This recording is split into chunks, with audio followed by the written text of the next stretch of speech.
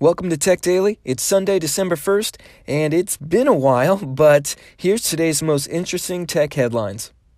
USA Today reports that hundreds of millions of people might have had their texts leaked online. A team of researchers from VPN Mentor discovered that a database holding millions of text messages was left open for a little while recently. Cybersecurity experts believe the messaging firm True Dialogue is responsible for the leak. The database contained anything from medical service records to usernames and passwords to sites like Facebook and Google. Excuse me while I go change every password I've ever created. So, smart clothes are kind of a thing. I think there's a Levi's jacket out there with Bluetooth and swipe gestures or something, but let's face it, nothing's really caught on just yet.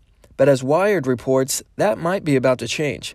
Trisha Andrew, a professor at U of Mass, has started a new company called SollyYarn that's trying to solve the smart thread problem with a process called reactive vapor deposition.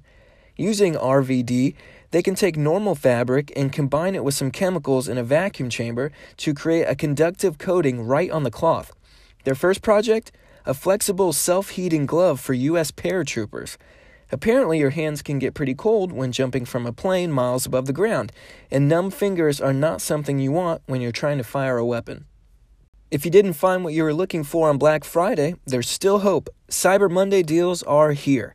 Wired put together a list of the, quote, absolute best Cyber Monday sales.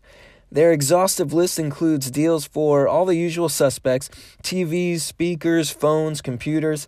But there's also some great fitness and outdoor deals, great gift ideas, and my personal favorite, deals for $50 or less. Link in the show notes for more information. That's it for today. Thank you so much for listening, and thank you to our sponsor. Currently redoing the website, so for now you can find the show notes in your podcast player of choice. I'm Shane Lothar. This is Tech Daily. I'll see you tomorrow. Hopefully.